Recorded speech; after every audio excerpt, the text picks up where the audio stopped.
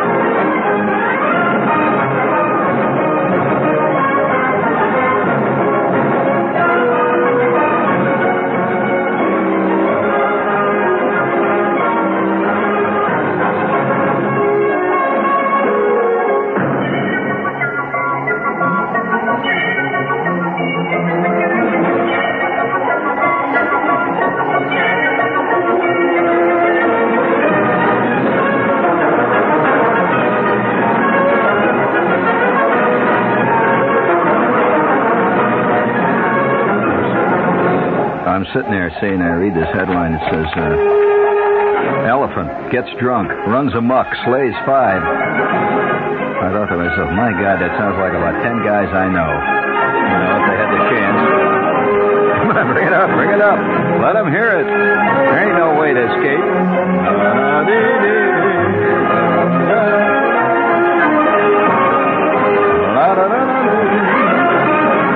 By the way, tonight's show will be particularly aesthetically satisfying for those students of contemporary existence, such as it is.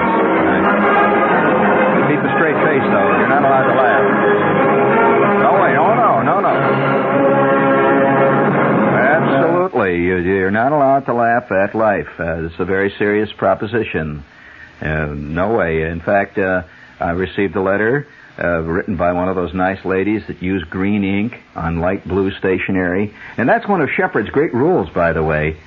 People who use green ink on blue stationery, or who use blue ink on green stationery, or lavender ink on purple stationery, or purple stationery on pink ink, etc., those are people one must be careful about. They'll write angry letters to the editor, and they tend to wear space shoes and have cats.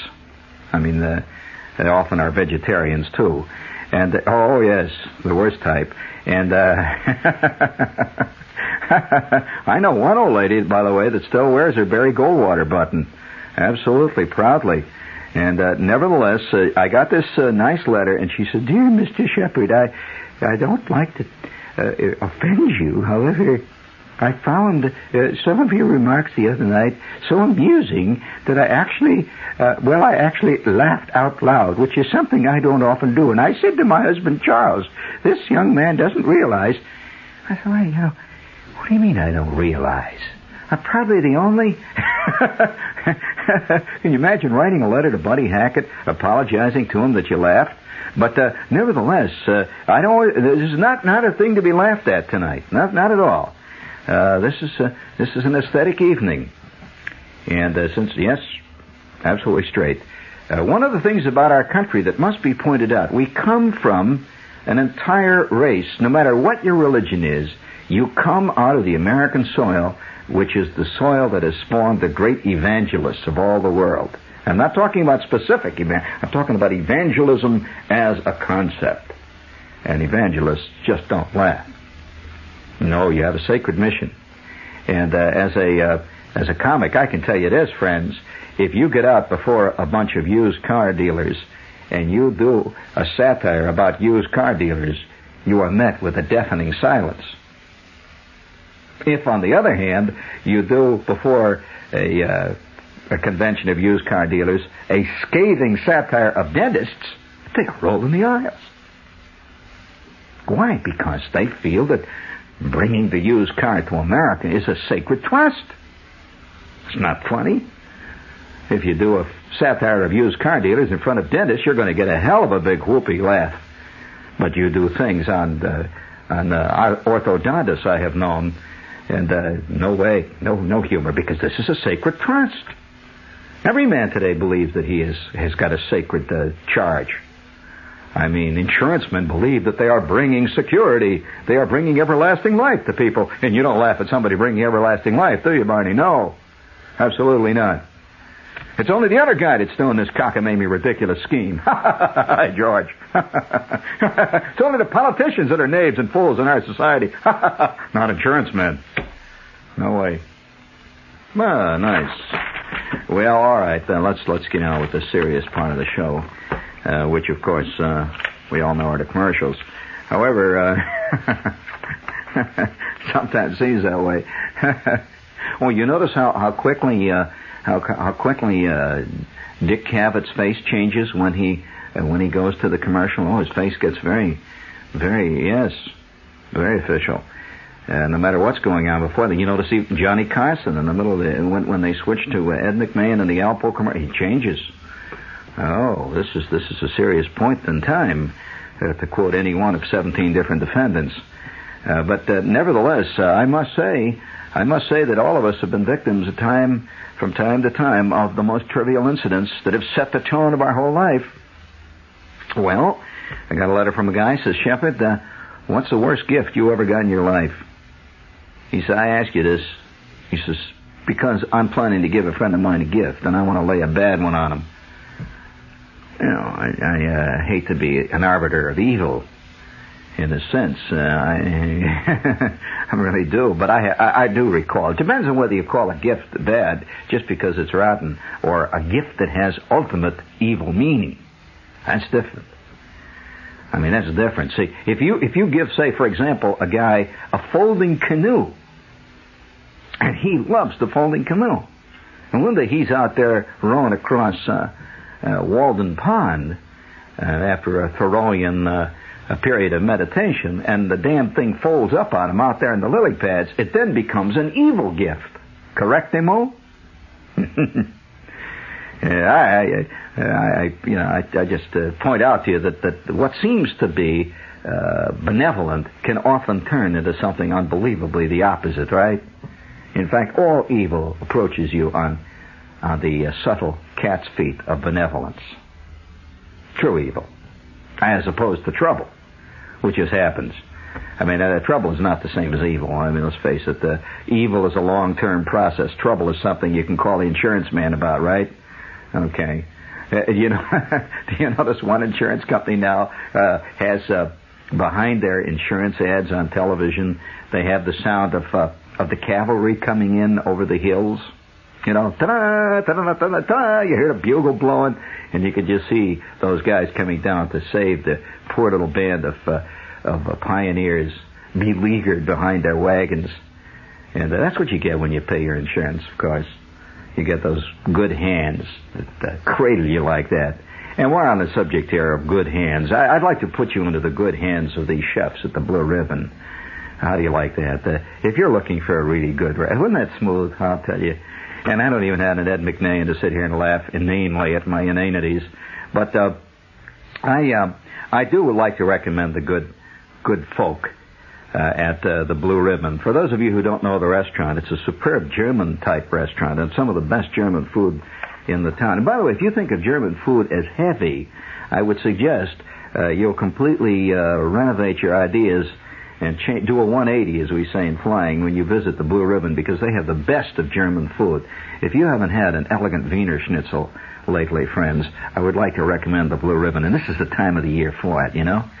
A Wiener Schnitzel. You know what Wiener Schnitzel is? Wiener, of course, refers to Vienna. It's Schnitzel performed in the Viennese fashion. There are several Schnitzels. Well, trail of God. If you would like to say, for example, have a sauerbraten that will bring tears to your eyes, I would like to recommend the Blue Ribbon. It's at 145 West 44th Street, and right here in the theater district. If you're coming to a show or something, it's right in the middle of the theater district. You just walk to the nearest theater, that's all. It's on 44th Street, right off of Times Square, 145 West 44th, and they're open Monday through Saturday until midnight. And they have a great lunch. They have a great dinner before the theater. And they have a nice, elegant snack menu for after the theater, including elegant apple pancakes done in the German fashion with a little cinnamon, really nice. So this is the Blue Ribbon. By the way, among other things, they have a tremendous selection of imported draft beers, including one of my favorite draft beers, by the way. Is not an imported beer, but a very good imported American beer is Pryor's Light on draft. Have you ever had it? They have both light and dark on draft. So I would like to suggest the Blue Ribbon, 145 West 44th Street, Monday through Saturday, 11:30 until midnight. They're not open Sunday, and I would suggest you call for a reservation. It's JU24898. All right? Before the big iron gate closes behind you. You're left standing out there in the rain eating a Nathan hot dog again. I mean, not that I got anything against a Nathan hot dog, but when you got your mind set on Wiener Schnitzel, ain't no way a Nathan hot dog's going to do it. Do you agree? No way. This is WOR New York. And for those of you who collect truly awesome commercials, I mean, commercials that rise like a giant stately galleon out of the sea of ordinary mire and muck of commercial scrabbling. To collect those that come on in a cosmic style. Listen to this one. Turn your tape recorder. You got to put this in your collection. Oh, listen to that.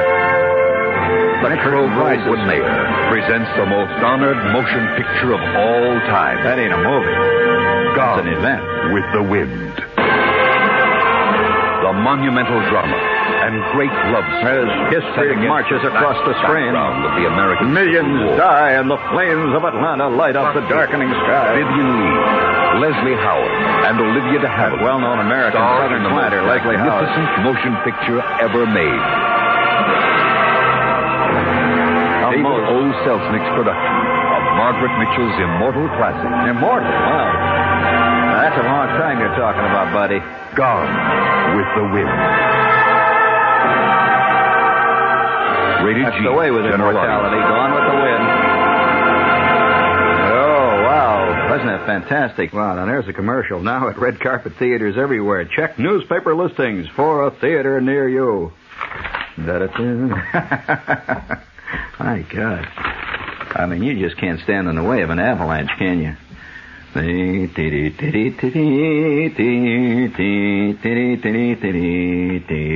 Even as a kid, when I first saw Gone with the Wind, I wondered how the heck Leslie Howard got by trying to pretend to be a decadent Southern planter. They all speak with that elegant Oxfordian English, of course. Just consult William Faulkner. He'll tell you anytime. I'm a Snopes fan. I like old Flem Snopes. You remember Flem Snopes? Isn't that a great name? Flem Snopes. You never heard of Flem Snopes? Yeah, well, Flem Snopes. Yeah, well, he's out of Faulkner, see. He's like the character in the novel that I'm working on. A guy named Toad Horny. Great name. Old Western civilization type, bringing it out there to the poor benighted people of Utah. Old Toad and his family. The Horny Boys. Great crowd. Would you please hit another one? Today we're in the health and diet section of the Barnes & Noble bookstore. Only in America do people believe they can get the book to solve every problem in the world. I'm going crazy. How can I get a book on being sane? No way, friend. No way, friend. Those that are born a cuckoo bird will remain a cuckoo bird forever. Forever, forever, tomorrow and tomorrow and tomorrow. Which reminds me, tomorrow and tomorrow and tomorrow, you're going to hear General Spots. Sing it, friend. Sing it, I say, sing it out. It's number 117 in the Blue Book. Someday you'll own. Someday you'll own. Follow the bouncing ball. Sooner or later, you'll own the Generals. But here's the text of today's little sermon. If you need a long mileage tire, buddy, get General's 40,000-mile dual steel radial built with a smooth riding radial fly body, fly right, 2 strong steel belts for puncture protection. See what radial tire performance can do for you, your life, your car. Mount dual steel radial tires at your local General Tire headquarters. Ask for Joe Cawarta at General Tire Service, Jericho Turnpike in lovely Smithtown. And sing proudly. Sooner or later, you'll own Generals. Yeah, yeah. Sooner or later, you'll own Generals. Oh, you're not ready? Oh. We're always ready. I knew you'd get it up there. Listen to this guy. New low prices. Can't you see this in the second act of a cockamamie musical? Listen. Make them clear. The chorus on there swinging. Carol Channing on a big velvet swing. We've marked prices this way. Yes. Red for low every day. That's Robert Preston out there dancing, sir. When you hear this line. Our grand buys them are green. Oh, that's Weekly a killer. specials, we mean. Oh, yeah. How come the weekly special dancers come out, right? Grand Union. Oh, yes. Some Grand Union buys at Grand Union this week. USDA choice corn-fed boneless beef roast, $1.18 a pound. Grand Union half-gallon fresh orange juice, 39 cents. Golden ripe bananas, 15 cents a pound. Win the golden banana at Grand Union. Oh, wow. Whee. oh, yes. Let's get back to life. What do you say? We'll get back to life. Somebody, wrote to me, I ought to squeeze in a little show once in a while on our program. Don't you think so? I've been asking the sales department permission, and it's not been easy. It really hasn't been easy. They're truculent. But I just thought of a fantastic pun on the word truculent, and I better not use it. Oh, no. But nevertheless, I must say that the letter this writer wrote to me did touch a chord. I do recall there was a gift once that proved to be my undoing. You've often wondered why some guys go on to become Johnny Carson, bright, clean, fresh-faced, living in Hollywood off the fat of the land, eternally talking to Victor Borge, the blessed, the Richard Corys of our world, right? You wondered about this? And how it is you turned into Miniver Cheevy? You don't know who he is. Well, that's because you're illiterate. However, that's right. That's why that is. That's why you don't know. But nevertheless, Miniver Cheevy, who ruled the day he was born and shook his fist at the heavens, this is the common lot of man. And I'm a kid at this point. This is a kid story. And it has nothing to do with nostalgia. It is a story that deals with good and evil, as most stories should deal with, because they're the two things that face us constantly in our daily life, right? Some opt for evil, some opt for good. Some opt for the great gray area, where there is no good, there is no evil. That's right. There's only danger. Well, all right. I'm a kid, and I had this uncle. Now, everybody has an uncle that gives you gifts. Comes over, he always lays a goodie on you. And the only reason you want to see old Uncle Tom or Uncle Fred is because he's got this thing, so he always gives you, right? And usually he gave me very innocent things, Actually, his name was Uncle Tom. And he only came around quite rarely, very rarely. He would show up, maybe every 3 or 4 or 5 months at the outside. There's always in every family an outsider that just doesn't hang around the gang. Of course, the usual family. Every Sunday, they all get together like a bee hive and keep yelling about the same old problems they've yelled about for 100 years. And the moiling mess and moil and toil and trouble of family life. But Uncle Tom and Aunt Gwen, they were not part. You've rarely heard me mention these two because they operated outside the family orbit. No one knew why, but I now, at this point, know. Had I known my family and that whole crowd, that whole bunch that I was a part of at a certain age, I too would have operated out of it. I stayed under the porch most of the time. Well, Uncle Tom only showed up occasionally. When he did, he came bearing gifts. Probably because he felt conscience because he hadn't shown up at the last 17 family Sundays, that kind of thing. So nevertheless, on this particular occasion, old Uncle Tom showed up and he had his usual gift. He gave my kid brother a rubber dagger. Now, you've seen rubber daggers, right? Well, right away, that bugged me because I had always had a desire to own a rubber dagger. They were great. They're great-looking daggers. It's a rubber one. Has a big black rubber handle, has a silver blade painted, so it's a great-looking dagger. And my package was very heavy, but small. It was a heavy package. He says, and here's for you because you're older. I says, oh, okay, I figured, any time they start giving you gifts when they say you're older, that means you get a rotten, dull gift like a tie, right? I mean, you know you have crossed into a land that you'll never come back from when people start giving you socks and stuff for Christmas. Socks and ties. That's the never land of Daddy'sville.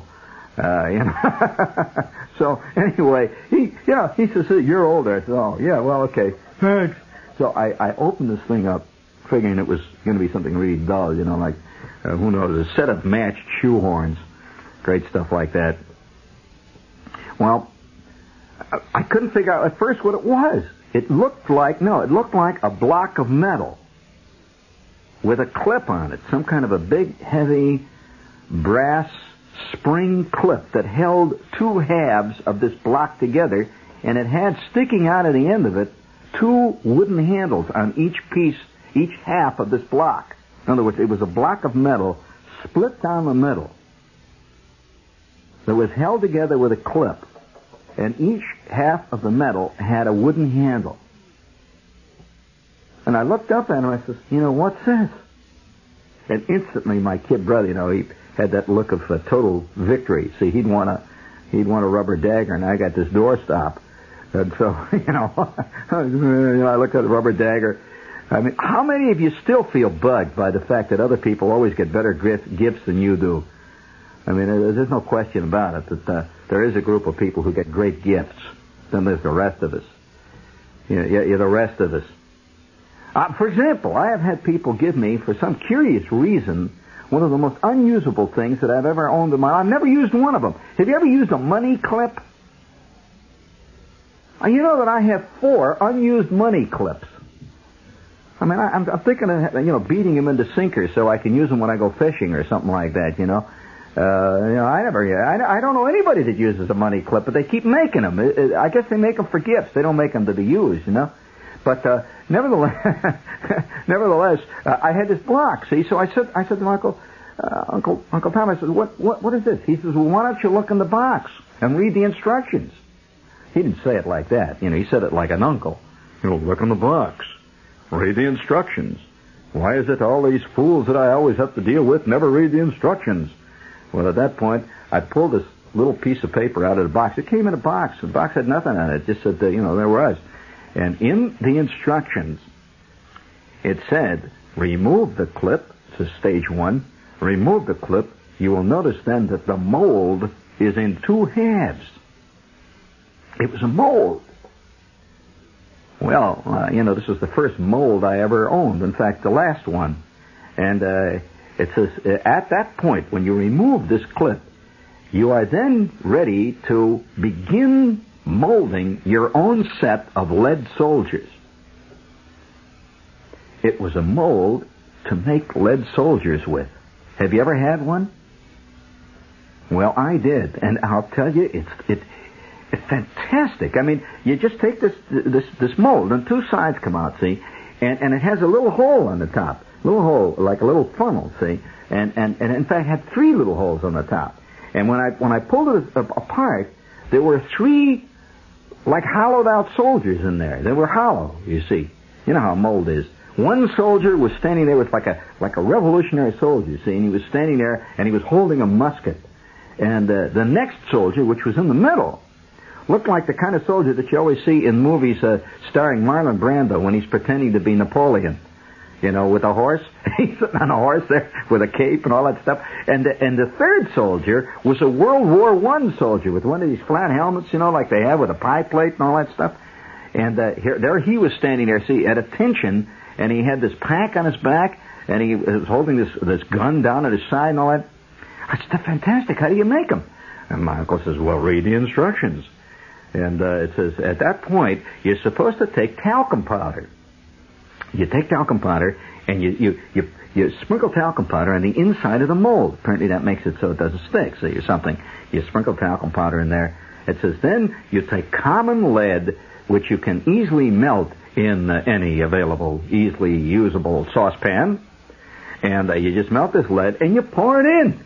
So allow a few moments for it to harden, and then carefully pull the two halves apart, and there you have your magnificent soldiers. At which point, you are supposed to trim off the soldiers. With a penknife, you trim them off, and then you can paint them, and you've got these great soldiers. It's fantastic. Of course, my mother doesn't know what is about to happen. She's in the kitchen. So I she's in the kitchen doing her thing, which was making Sunday dinner because they were all over there at that time. So instantly, I said, oh, this is fantastic. Well, I ran down in the basement. Now, the old man used to do a thing he called soldering. Do you ever have a father that did a thing he called soldering? And he had this great big chunk, a long piece of lead that he used when he soldered. Now, I knew it was lead because it had stamped all over on the outside. It said lead. It said lead, So I could figure that's lead. So I knew right away, instinctively, I knew I better not do this around in the kitchen where the meatloaf was being made. See, so I go down in the basement. Now, down in the basement, like every basement, there were a pile of tires in one corner, some old furniture in another corner, the old man's workbench piled up with tools and jars full of bent nails and stuff, and all kinds of string and wire that he said you never know when you might need it. He had all that stuff. That was the you never know when you might need it corner. He had all this stuff piled up. Well, he had also down there a hot plate. Okay. Now, that hot plate he used to heat things like shellac. He would heat on this hot plate. See, it was one of these little electric hot plates. So I go down there and I take this. He had a pot down there, see, that he used to use for mixing paint and all. I put this thing on. I turned it up. I put the lead in there, and by God, it melted. Have you ever melted lead yourself? Well, it just melts, and it has a kind of a scum over the top of it. It took about 10 minutes. My kid brother's standing around. He's bugged now. He's got this rubber dagger. I mean, what can you do with a rubber dagger? I mean, but I had a thing that you really did stuff. So I'm down there with the lead, and I'm melting it. And I finally get this thing over, and I says, here, Randy, grab the other end, see, this mold. So we both are holding this thing, and I start to pour the lead. See, well, first of all, lead does not pour like water. The first thing you learn, it has a different specific gravity. And the, let's say, the surface tension of lead is very different. It pours like Billy be damned, I'll tell you. Shoop, and it goes all over the floor and all over. My kid brother had the first lead Ked tennis shoe in the neighborhood.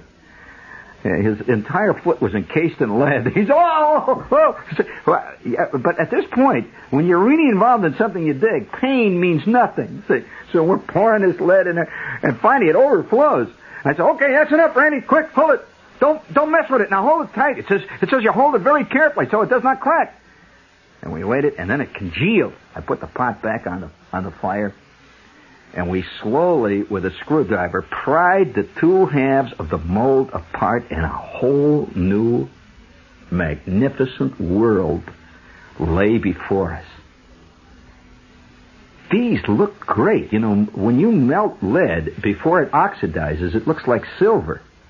It was shiny. It was fantastic. Lead you think of as gray. It looked beautiful. And so we trimmed them off, and we had our first 3 soldiers. And that began... Now, let's put it this way. That began the work, which later became infamous, of the Cleveland Street Lead Foundry and Manufacturing Company, which set into business that afternoon down in the basement. We spent the entire afternoon melting every conceivable piece of lead we could find. We melted the old man's solder. We were down in the basement making lead soldiers. Well, the next day, when Schwartz discovered this whole fantastic new world which had opened up before us, that began, as I might say, one of the few times in my life of true celebrity in the neighborhood. I owned the molds. I owned the molds, and I knew how to do it. And from that time on, it was gravy. And speaking of gravy... I'm Fran Allison. On nights when you have trouble falling asleep, what are... Chevron dealer about the Atlas Steel Radio 70 tire. And take the Chevron way.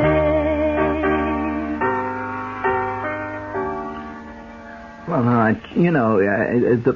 the way things creep up on you, it's just terrible. Every one of us have had a moment in our lives when we have been, let's put it this way, we have had the world in our grasp. Well, for one brief instant on Cleveland Street, I was it, because this craze of making lead soldiers out of molds, somehow, I mean, it has to be a very basic human emotion to see something emerge magically where nothing was prior. I mean, to see a lead soldier standing there on a horse. He's actually standing on a horse. The horse is standing, and he's got a cape. He's got a tricorn hat. And you made it out of pouring lead into a mold, out of these, nothing-looking stuff. It's a magical thing. It really is. And I don't know whether... Do girls ever feel that kind of emotion? I don't know.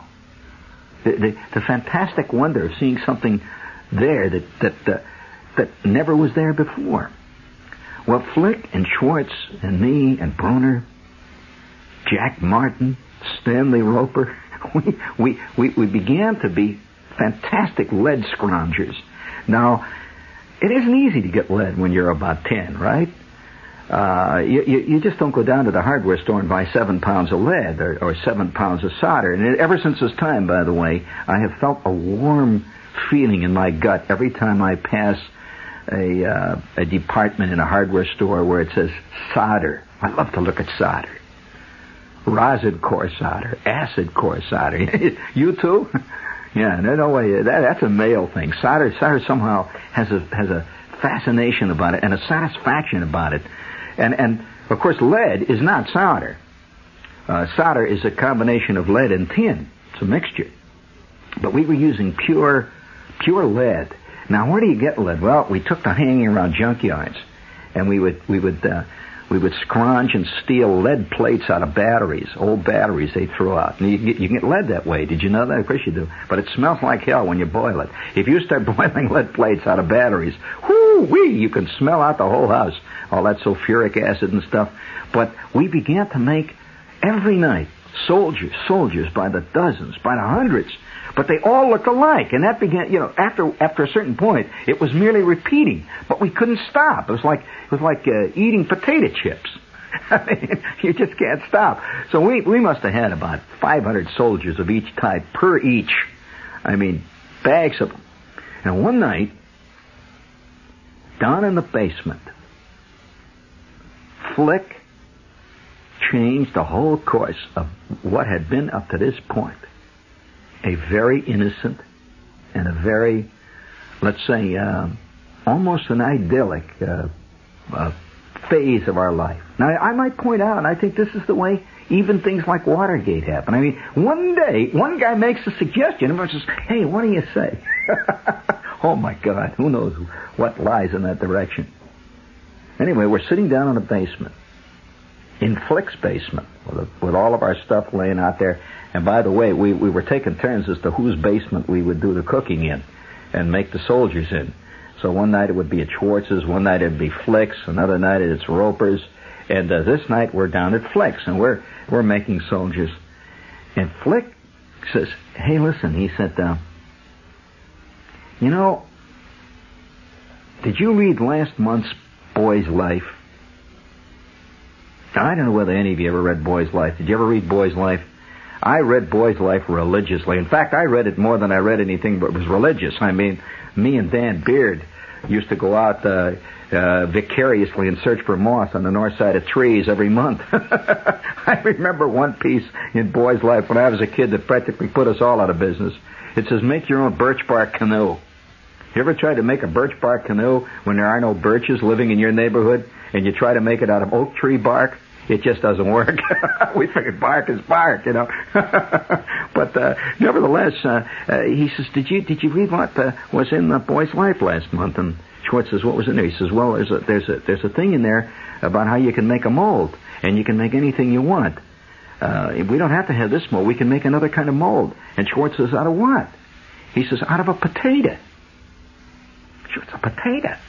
He says, "Yeah." He says, "You got any potatoes?" And with that, Flick says, "Yeah, you got a whole bunch of potatoes. We got a whole sack of potatoes here in the coal bin." He runs in, he gets out this great big potato. He says, "Here's what you do it. According to the piece, you just cut the potato lengthwise. You cut it down, zap, one cut. Now you got two halves, right?" He says, "Whatever you want to mold, you just put in the middle of one half of a potato, and you squash the potato together, and then you drill a little hole with an ice pick down to this thing you want to mold, and you got a mold. You just hold this potato together, and it'll mold." Schwartz says, "Oh, come on." Flick says, "Yeah, you can redo it." He says, we believed everything that was in Boy's Life. See how you're going to do it. Schwartz says, well, let's try something. So Flick says, what do we make? Well, we weren't going to make another soldier. We had soldiers coming out of the garage. So Flick says, wait a minute, I got something here. He looks in his pocket, and he takes out a penny. He says, let's try that. And he puts it on the potato, and he squeezes it together, holds it real tight.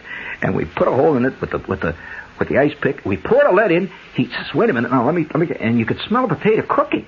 You actually could, because you know when the lead goes down, it's hot, see, and it actually cooks the potato for one little brief moment. He pulls it apart.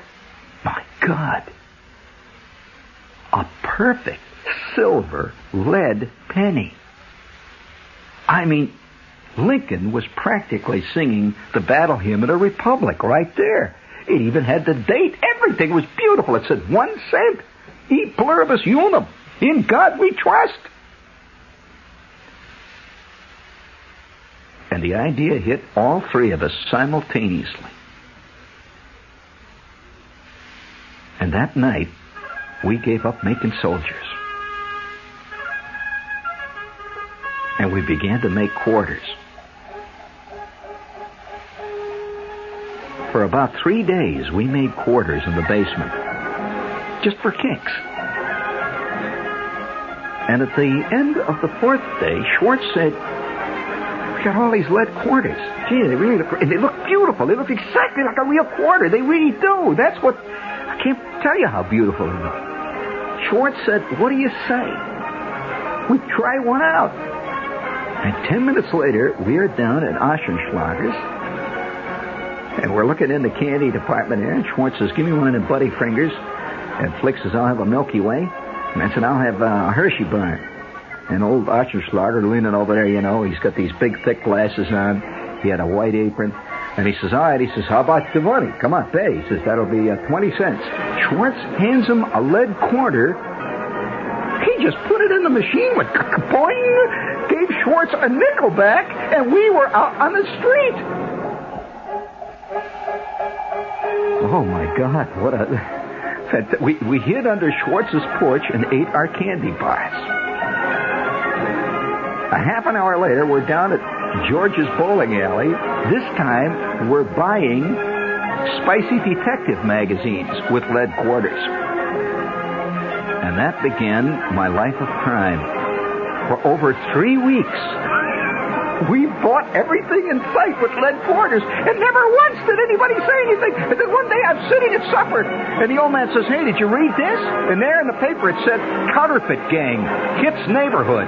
Counterfeit 25 cents. We never again touched it. But, do you think I'm past the limitation clause? This is WOR New York. Stay tuned for In Conversation.